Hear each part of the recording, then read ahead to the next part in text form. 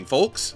You are dialed in, logged in, tuned in to another edition of the How Do You Do Review radio program right here on CKUW 95.9 FM in Winnipeg, Bell MTS Channel 713 here in Churchill, Manitoba, and on CHMR 93.5 FM in St. John's, Newfoundland. Wherever you're listening from, thank you for taking the time to join us. My name is Joe Stover, and we have a great show lined up for you today. We're lucky enough to have Rene de Meulles join us from his home in Edmonton, Alberta. No, we won't be talking about the jet sweep of the Oilers, but oh, how great was that?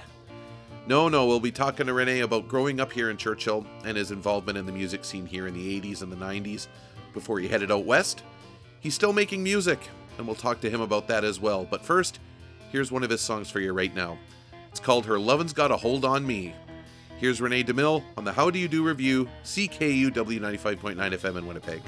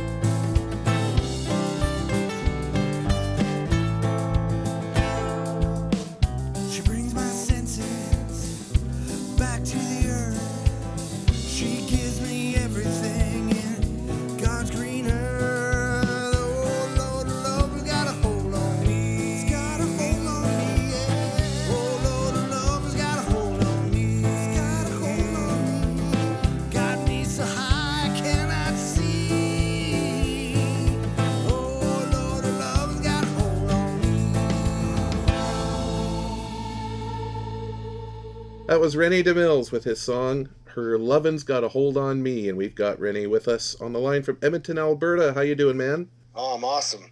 Great. So, tell us about that song. Well, Her Lovin's Got a Hold on Me. That was actually written back in 1990. Oh, wow. Yeah, it was written with a guy named Paul Tursky. And if anyone knows where he is, please, like, send me his phone number. I've been looking for him for over a decade. He Oh just wow, disappeared. it's just off the face of the planet, Just eh? can't find him. Yeah, me and Paul Tursky wrote that song in 1990, and I of course finished it. It was never finished, and so all we had was a verse and the chorus, and I finished it a couple years back and finally recorded it. But it used to be called the Hokey Song. We didn't have a name for it because it didn't have words. Like um, we had a few, mumblings of harmonies and whatnot, but it didn't have word. But it kind of had a hokey feeling. So it was called the Hokey Song for better part of a decade, and then I put it together and named it. Got a hold on me, Yeah, got a hold on me. cool, That's what cool. And it he ended up was, being. and So yeah, Paul was in like this was back in the tequila days, I'm guessing. correct. Yeah, Paul was one of the founding members. Me and Paul, Michael Woods, and John Hicks. Um, that was kind of the core of tequila, and we added a few extra people, of course. Then Cheryl LaRock came in, and we did a lot of songwriting with with a woman singer and or kind of duet style things. So we're playing one a little bit later. Yeah, It's kind of a duet idea, yeah. cool stuff. Yeah, so I started hanging out with Cheryl's son around that time when you guys would be practicing and stuff. And I remember once I was can't remember where I was walking home from, and I heard music coming from the house, and I knew that was like, hey, that's where Rene lives. What the heck's going on, you know? And I I tried to be all all Stealthy. super stealthy, and so I put my nose up to my eyes up to the window, and I saw you guys playing. And unfortunately, the only time I ever saw you guys play was when you guys were practicing, because I wasn't old enough to go to the bars and stuff. And I imagine that you guys played like Northern Nights and Seaport and stuff like that. Oh yeah, yeah. We played at the Legion. Northern Nights had us quite a few times, but the Seaport was kind of one of our haunts. In the early days, the Seaport was like just the place to be, and then it kind of flip flopped, and then the Legion was, and so it's funny, Churchill with with all its bars. It the stylish spot would switch like in a month. It's like, okay, now everybody wants to be at the Tundra. Yeah. Well, Right? I don't And think it's like, I don't think that's changed. It's well, I yeah, mean, it certainly has changed right yeah, now because nobody's going anywhere. But yeah. no, you're absolutely right. I've seen years where the Legion was the place to be. I've seen years where the Seaport was, the Tundra, like Or the lounge at the Seaport. that's That right. was Yeah, so that's a The Seaport Lounge is yeah, it's a bit that's a different great than little the venue. main bar, but yeah, that and that seems to be actually things were going really, really good at the lounge before this pandemic hit. Like Roy Mexted was playing there every Friday, and not just on bear Mm. season. It was like that was the first time I'd ever seen the Seaport Lounge open just in the middle of the winter, and it was pretty darn full. Yeah, it's such a great little intimate venue, Yes. and so especially if you're doing just a single or a dual act, it's a great venue. And a lot of times when I played it back in the day, uh, the whole room would be singing, Yeah. and it's just the memories. And I wish I had video cameras back then, because you wouldn't believe some of the performances of just regular Churchillians, coming up and singing a song. It's like, it still is that way today, but you see the legacy of people like Wolf Cook and my dad and my uncle Dan and then the people that came after them with Loose Gravel and Silverfish.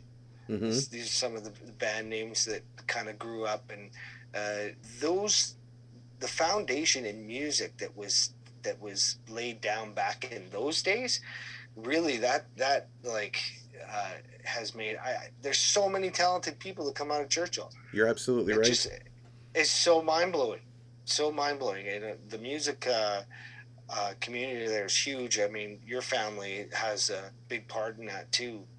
I think I think your mom is responsible for quite a few violin players Yes, yes, and yeah, that's right, a and lot that of was music come out of that space for sure. well, and that was kind of the cool thing too is that the fiddle had kind of had almost kind of died off in at least its popularity up here because growing up I don't recall seeing many local fiddle players at all. I just don't. Um, No, but my mom, being with Frontier School Division, she would be going to these different music jamborees and stuff and seeing all these places in the north playing the fiddle, and she thought, well, I think it would be great if Churchill could do this, but she didn't know how to play the fiddle, so she learned to play the fiddle so she could teach other people to play the fiddle, and this is 15 years, I think, running now, and there are a lot of kids and a lot of young adults now that can just take out a fiddle and play. Being able to incorporate that into Churchill's music scene has been great because it's an ever evolving scene. And I mentioned to you earlier, talking to your dad back when we'd go for coffee all the time, I would just pick his brain about what the scene was like back when he was playing with the rhythm makers and things like that. When did you start, getting an interest in wanting to maybe play music? I'm sure that you grew up with music all around you. So tell me about what you remember about the music scene here in Churchill and how you decided to kind of get involved with it. well, there was always music in our house. My mom loved music. She sang. I mean, she was the head choir person at the church, and my dad played guitar for like our whole lives in the church, and so we had that aspect of it. But then we always had like people coming over and to play with my dad at our house or at parties. Back then, they special events. They had all kinds of parties, and they all had live music, all of it. Just it was everywhere, and so I grew up in that kind of atmosphere. And when I took an interest in guitar, I wanted to. I went to my dad. I said, "Hey, one of his numbers that he did, the guitar boogie. He always did the guitar boogie. Mm-hmm. There was always somebody yelling, "Play guitar boogie," and so that was one that I wanted to learn to play. And I said to my dad, I said, "Hey, can you teach me guitar boogie? I want to learn to play guitar." And he said, "No." Ha! No? He said, "No." Yeah, and you may think that's shocking. He was like, "No, don't play, don't play my play, don't play, play your own music. Find your own music." And at the time, it was like it kind of hurt me, but it was the best thing he ever did for me. My dad, he played cover songs his whole life, but he never ever wrote a song that I know of. Mm-hmm. I don't know. I don't know of one song that my dad had written, and um, there may be. Maybe I'll find it, and we've got a whole container full of stuff from their estate that we haven't even gone through yet. But long story short, I mean, I'm a songwriter. Like I started writing my own music at the age of 14. By the time I was 16, I had already written 10 songs, and now I have over 100 original songs written but not recorded. So I'm just it's taken me 3 decades and 30 years to put together a studio where I can actually record my own music. But that I started when I was 12, and I grew up around it, and I I was one of the guys running around loose gravel, um, you know, doing the roadie stuff. I Mm-hmm. did the sound for them for a while, and I started playing bass with Loose Gravel when Leonard Osland was in the back of the theater. Back then, they had all the band equipment set up in the behind the screen in the I theater. remember that. Yeah. It was a great space. It was a great space. We'd use the theater speakers. We'd just turn them towards us, and the drums were back there and everything. And people had no idea. They'd go sit and watch a movie, and right behind it was all our band equipment just set up, ready to go. And so we practiced in there quite a bit. And one day, Leonard Osland came up to me and he taught me a bass track. And the song was called Cora Said, and that was written actually by Ronnie Bedard. Ah. And Ronnie Bedard, me and Ronnie became very good friends. We lived together, lived, laughed, and drank and partied and loved and threw Eskimo carvings through windows and just amazing friend in Ronnie. And he taught me a lot about playing the bass guitar, and I learned to play the regular guitar. And then Leonard actually inspired me to learn how to play mandolin. And I learned how to play mandolin later on, and then drums, because at that time there was nobody else that I had to build my own band, and there was no players. I was the only person in my whole school that knew how to play an instrument. So I found out that Michael Woods had like he's a bit of a savant. That guy, he amazing mind. He could see something once and do it. He had a perfect memory. So I would show him a bass track, and he'd immediately play it and know it, and that was amazing. It was like having a record player for myself. Here, play this, and then I'd play over top of it, and started to build compositions, and then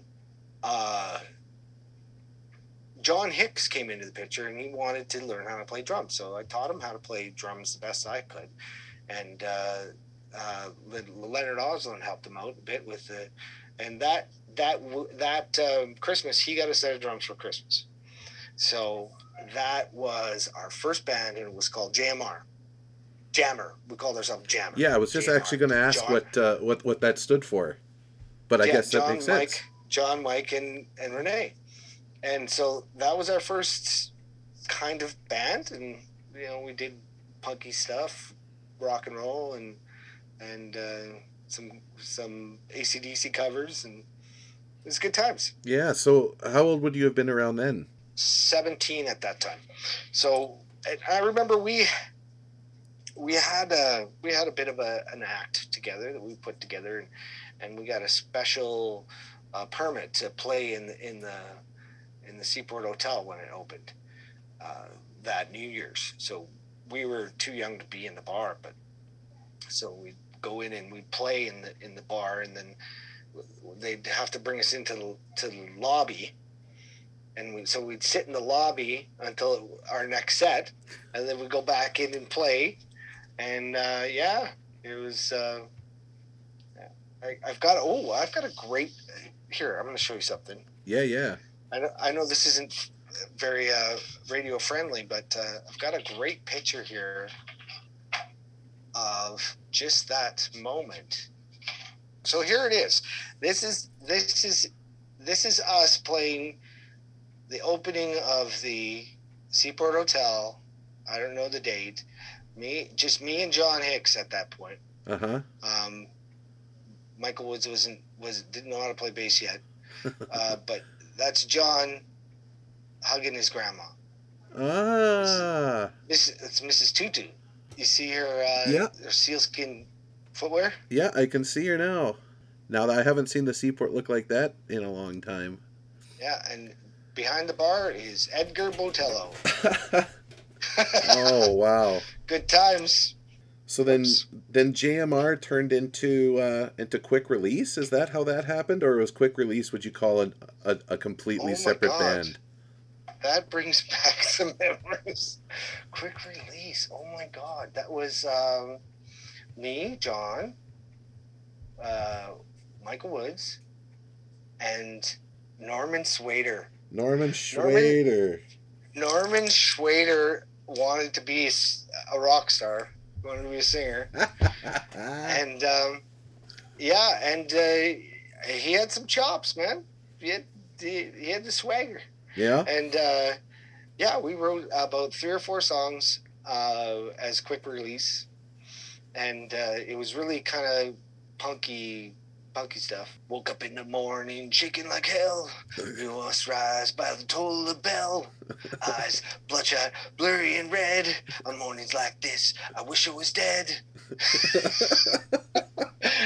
That's actually a song that we wrote. That's amazing. Yeah, yeah. That's pretty good. Day after day, it's still the same way. Gotta find a new life, find a new way.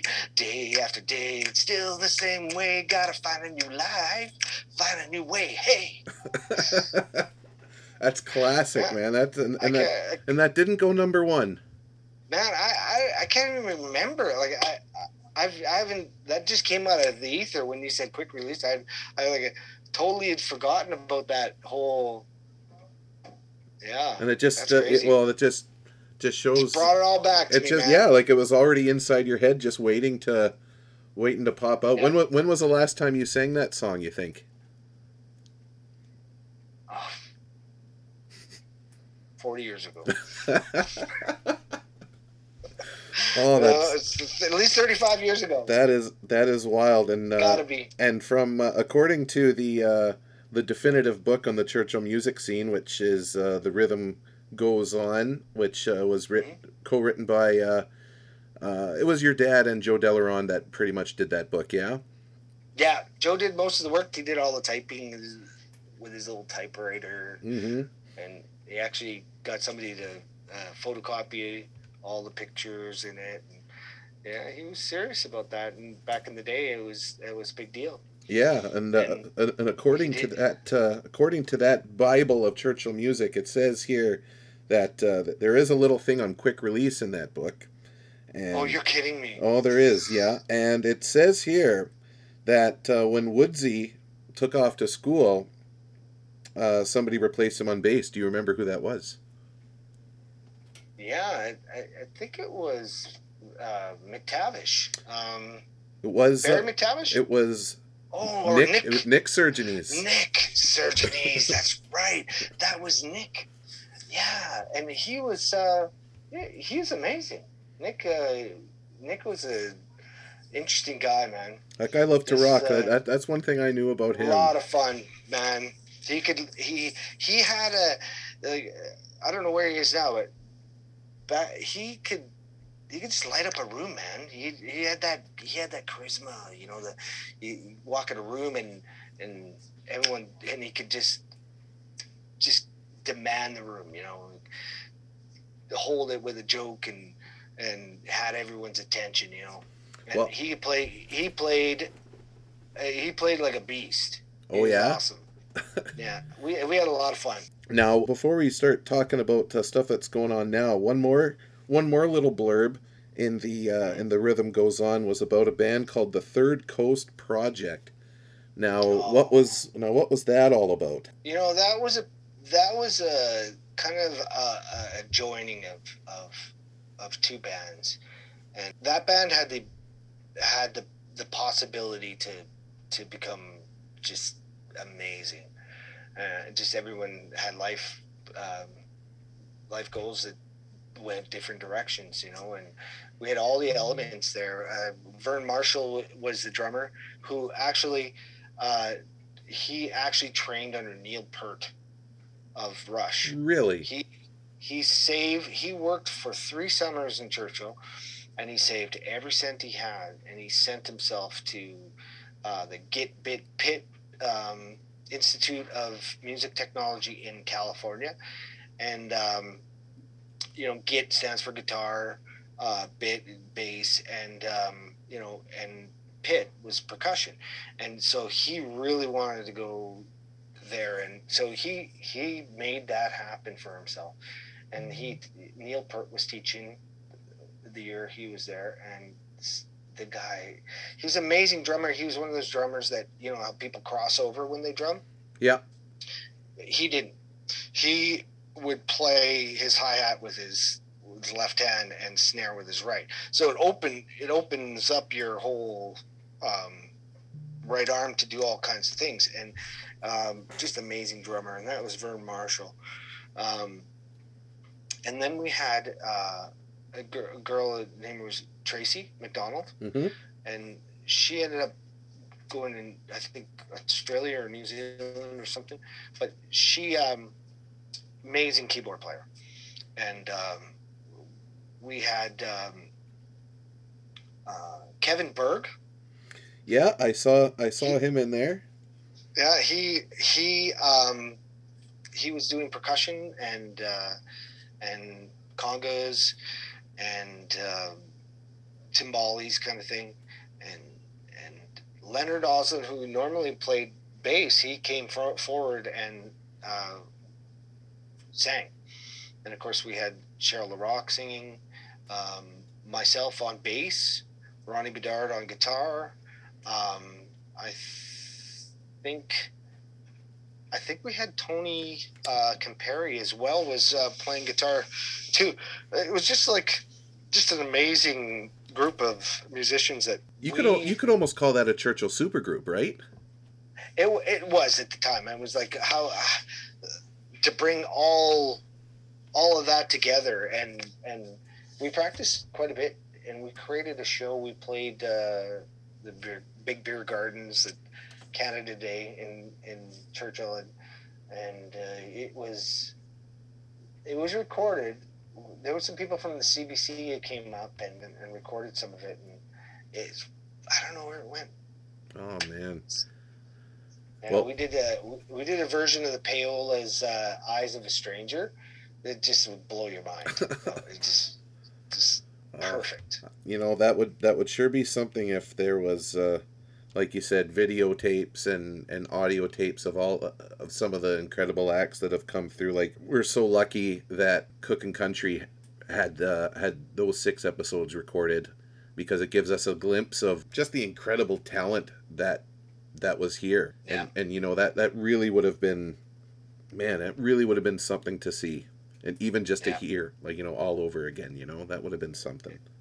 It really, really was. Now, I see that you're in your studio there, and I see you've got your guitar there with you. Would you like to play a song for us? Absolutely. That would be great. Yeah, I've got my studio set up. I'm going to have a new blog coming out. I'm doing a blog. It's good. It's a story and a song.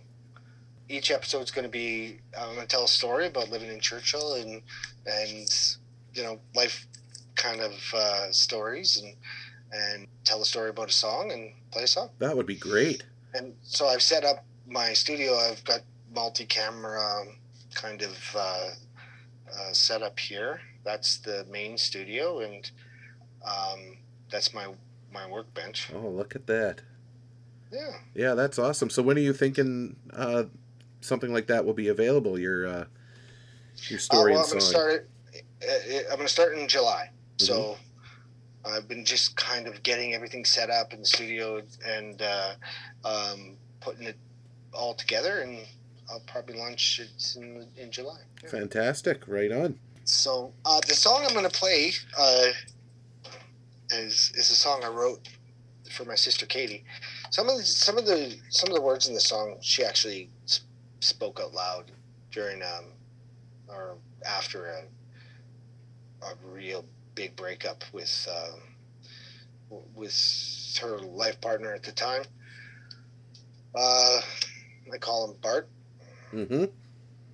And and so I wrote this kind of to commemorate that moment, and it's basically a song for anyone that's experienced a breakup of a long term relationship. So Right on, Letterbuck. Here's Rene de Meulles.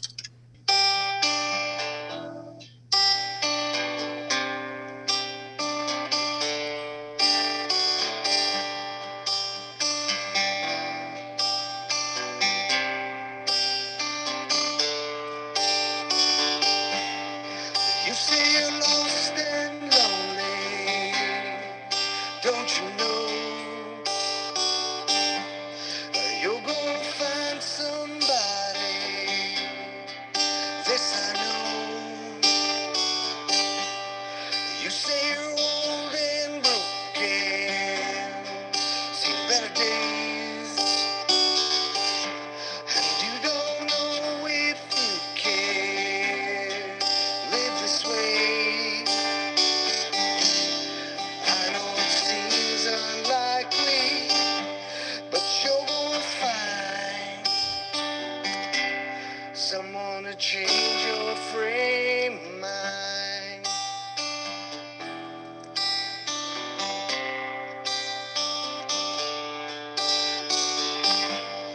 You say you'll never find him, you say so late, and even if you do meet him, he'll run away. Say he will never take you for who you are, but you got a lot to offer, and you are a beautiful, perfect spirit. I see it in you. Oh, why can't you see what I see in you?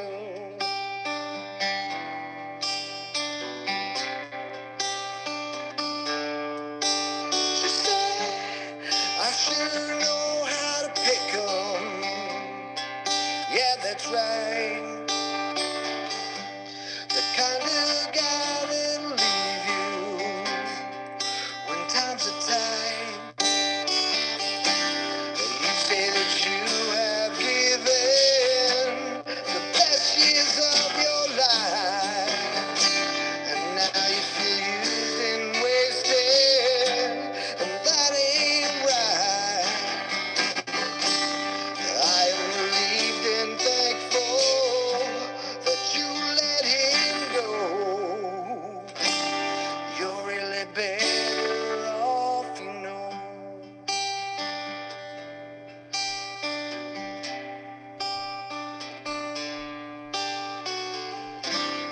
I know that you're not ready yet. You're gonna find some happiness. It's gonna take some time, I know. You're gonna get it all, you know.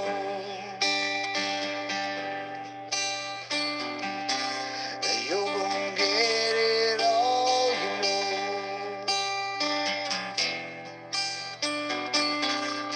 You're gonna get it all, you know.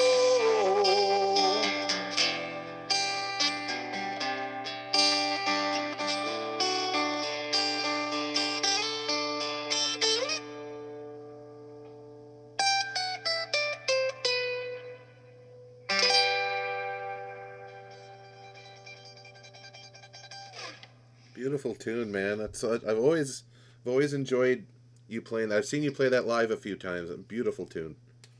Oh, thanks, man. What do you call it? Uh, that is. I don't know. I haven't really titled it. Oh, that's all good. It's all good. Those it's the song with no name. That's good. You're gonna get it. You're gonna get it all. You know, you um, lost and lonely. I don't. Yeah. You help me. Well, that's good stuff. Yeah, you. Yeah, it needs a name, so I'll work on that one. So I'll be recording that one probably in the next week or so, and post it next week. Oh, great. Yeah, And that's I'll name it excellent. for you, Joe. Oh, wow. Isn't that lovely? Yeah, thanks. No, that's yeah, super super beautiful tune. Now, you're in Alberta now. How long have you been in Alberta for? Oh my, 20 years? Not quite 14. I moved to Flin Flon. I was in Flin Flon for about 3 years after I left Churchill, Mm-hmm. and I was the fire chief in the town of Creighton for 3 years. The youngest fire chief in the history of Saskatchewan. Well, I did not know that. That is some Rene de Meulles Yeah, trivia that I didn't know that I would know. I learned something about you today. That's incredible. yeah. Well, I got burned in Churchill. I got burned really bad. Like I had my first job out of high school was at Stitco Energy, and I got a job driving the bulk truck, and then I took the training to become a furnace technician. And that first summer, I was doing furnace cleaning for the housing authority, and I come across this furnace that had a cracked manifold, and um, I you have this little rubber hose, you put it on this fitting, and it's got a pressure gauge, and you turn the gas valve on, and you register the pressure in the manifold. And I looked at it, and it wasn't registering any pressure. And I looked up, and it was wide open, and I just went woo, went like this, and it went woof, and and I went back like this, and there's not much room in those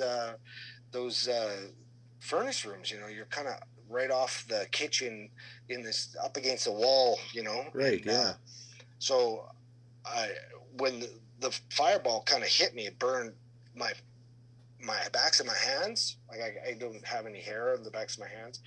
They're um, pretty scarred, and my face and so I ran out of the furnace room, and there was like dirty dishes in the sink.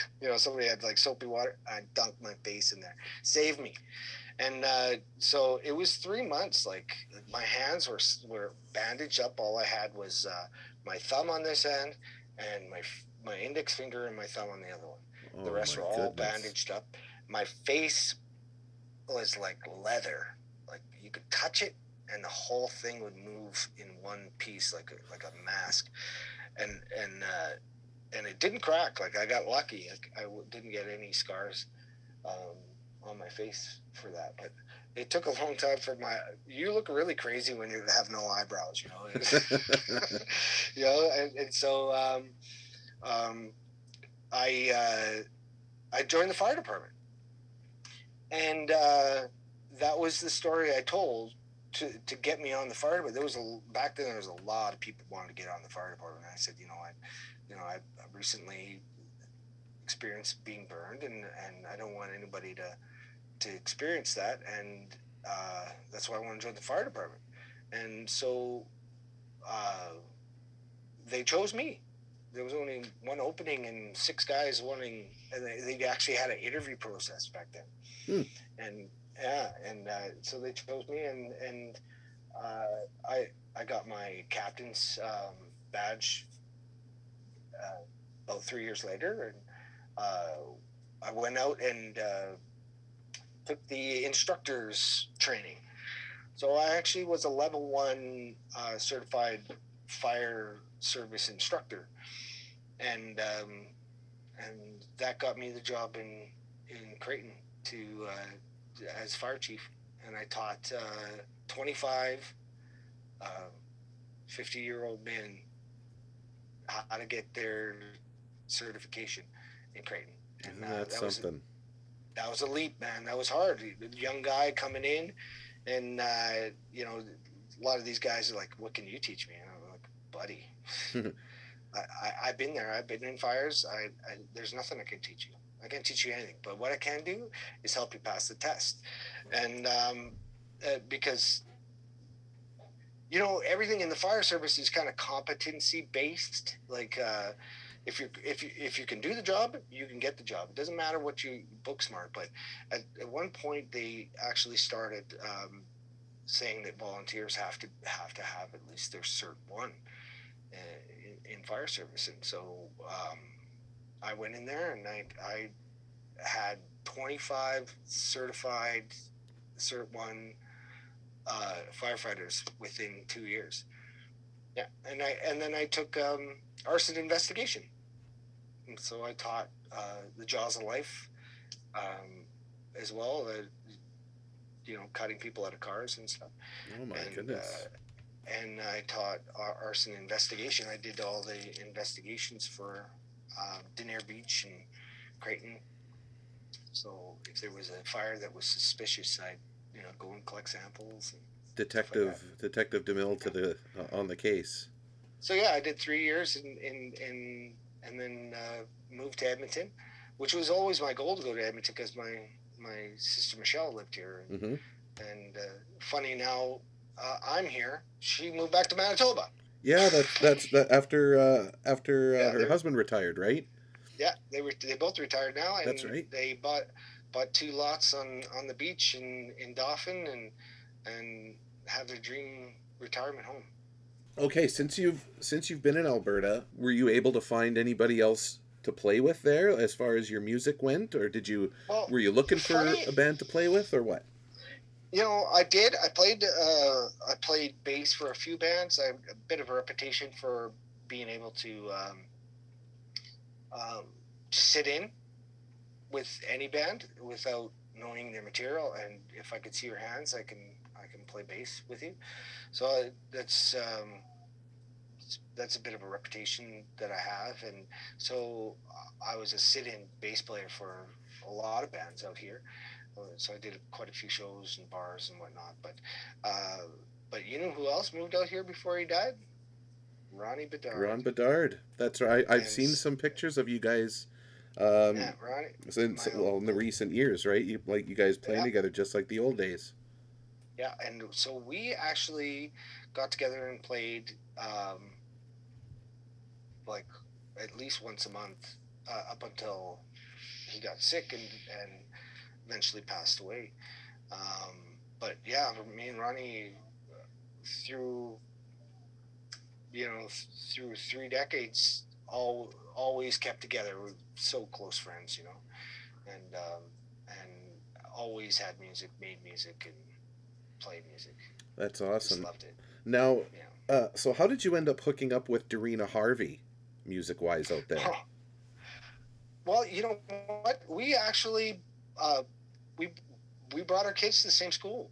I wanted the kind of same experience at a young age in music for my kids as I got, but and the closest thing I could find was a school called the Suzuki Charter School, and so my son can play the violin like amazing.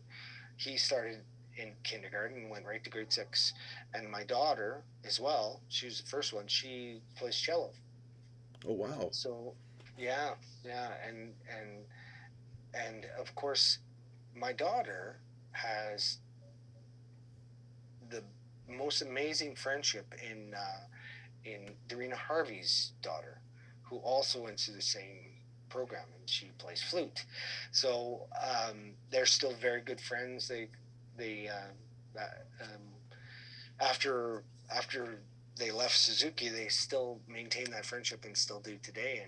And that's where I met Darina and her husband Steve. They're really close friends of mine. So, and we used to go together and have those East Coast kitchen parties, and nobody has a good time like Darina Harvey and Steve Pinson. You got that right. Now, this show airs in Newfoundland as well on CHMR 93.5 FM every Monday night from 8 to 9 Newfoundland time. Now, Darina Harvey, I first heard of her through my buddy Sonny Ennis, who used to live in Churchill for a few years. He's from where Darina's from, out in Placentia, out around that way in Newfoundland. And Wabush. Oh, is she from Wabush? She is. I'm not sure exactly where. Yeah, but I think Wabush was is kind of where her family is from, Gotcha. Well, and so maybe yeah, I'm not exactly sure through the jigs and the reels of it, but they ended up growing up together for a little bit, and mm, I remember I was in Newfoundland for one of the 7 Boxing Day parties that I was lucky enough to get out there for, and I'll say that I've never been to a bigger party than a Newfoundland Boxing Day party. My goodness gracious! Um, so we were at this at my buddy Sonny's parents' place out in Southeast Placentia, and we were, picking different music to play and stuff like that. And Sonny has always been really good for introducing me to a lot of good Newfoundland music, and said, "Hey, we should." He's like, I'm gonna play something for you, and I know this girl. I went to school with her or something like that, and I was like, this person's amazing. Who is this? Oh, her name's Dorina Harvey. I was like, oh, that's awesome. And I got the CD from him and kind of followed her a little bit. And then I remember going on Facebook, scrolling through, and there's you and her playing like at a kitchen party together. And I was like, yeah, this country is so big, but it's really so small, because yeah, that it's just incredible where there's all these connections, by hook or by crook. Everybody seems to be connected somehow. So I thought that was pretty incredible that not only did you yeah. know who Dorina was, you've played with her before, and that is so cool. Oh yeah, and she is a powerhouse. She's East Coast royalty. That woman, and she's got the biggest voice I've ever heard. And she's played with, you know, she's she's played beside some of the biggest bands in Great Big Sea, all the just iconic Canadian artists all know who Dorina Harvey is. She's just amazing, and yeah, she. We can't wait till COVID's over so we can get back to the kitchen. Yeah, I think everybody's in the same boat as you. Um, Yeah, for so we're sure. we're getting a bit close to the end of it, but before we go, um, if people want to check out more of your music and other Mm-hmm. projects you might be doing, where can they find your stuff? Well, you could just Google my name, Rene de Meulles, or you can Google Rockstar Rene. That's kind of one of my handles. Um, Always a rock star at heart. Yeah. Anyway, yeah. If you Google my full name, you'll find I'm on Reverb Nation. I'm also on SoundCloud, and I do have a YouTube channel, which is just kind of launching next week. So that'll be interesting. Yeah, I, that'll be I great. was on Twitter, but I got kicked off. What? I got kicked off of Twitter Oh, what'd you get for kicked? for calling Fox News a racist white man network. Yes, and that's funny Yeah, that you got kicked off of Twitter for that. It seems like there's people that have called them far worse. So I know. It's crazy, right? It's just, I guess I was. They said I was making fun of white men. boy, if we had more time, we could spend a lot of time on that. Oh my goodness. Well, that's awesome. So what I'll do is I'll also put the links to the Reverb Nation, to SoundCloud, and Oh once yeah, your man. YouTube is up, I'll make sure that there's a link up there, and definitely keep in touch. You've always got a platform here to play your tunes and stuff like that. So I really do Awesome. appreciate you coming on and taking all this time with us today. Now we'll end off with a song that you did in the studio. What song would you like us to play to end the show on? Oh, I think you should play the most recent one. It's featuring my daughter, the one take wonder Oh, right one, on. because yeah, she didn't. That uh, it's one of those songs. It's like a duet kind of idea. And I've got a history of writing songs for other people that are out of my vocal range. I've got a very limited vocal range, so I write songs. When I write songs, I write them in that range, but I also have a whole section of songs that I write for women and for like out of my vocal range, and this is one of those. And so my daughter stepped up to the mic and sang the female part, and she just rocked it first time around. Oh, she sure did. I really love the tune. So it's called "Don't Even Think About It." It's Rene de Meulles and his daughter Danny, and it is awesome. And here it is on the How Do You Do review, CKUW 95.9 FM Winnipeg and CHMR 93.5 FM in St. John's. Rene, thanks so much again, buddy. Thank you.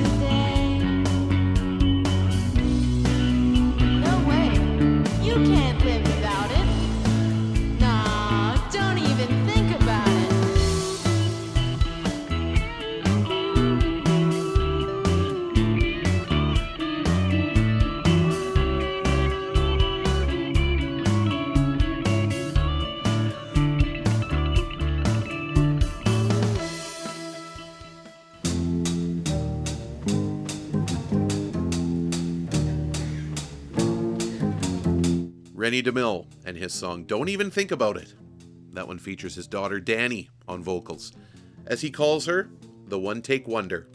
I don't know how she does it, honestly. We hope to hear more from her, that's for sure. Thanks to Rene for joining me all show. I love talking to people who were part of Churchill's music scene. I would have loved to have seen some of those glory days. I used to go for coffee every day with Rene's dad, the legendary Bobby DeMille, and I'd listen to every story he told about the music scene here back in the 50s, the 60s, the 70s.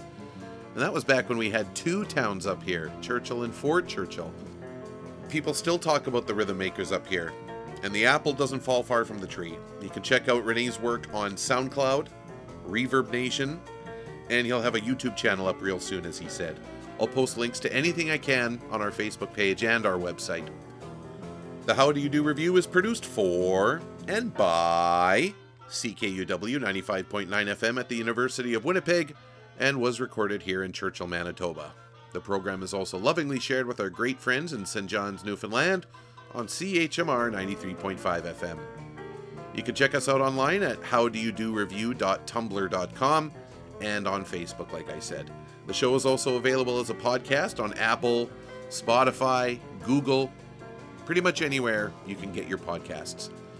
If you're in Winnipeg, check us next. And if you're in St. John's, Terry Parsons and the Blind Lemon Blues is coming right at you.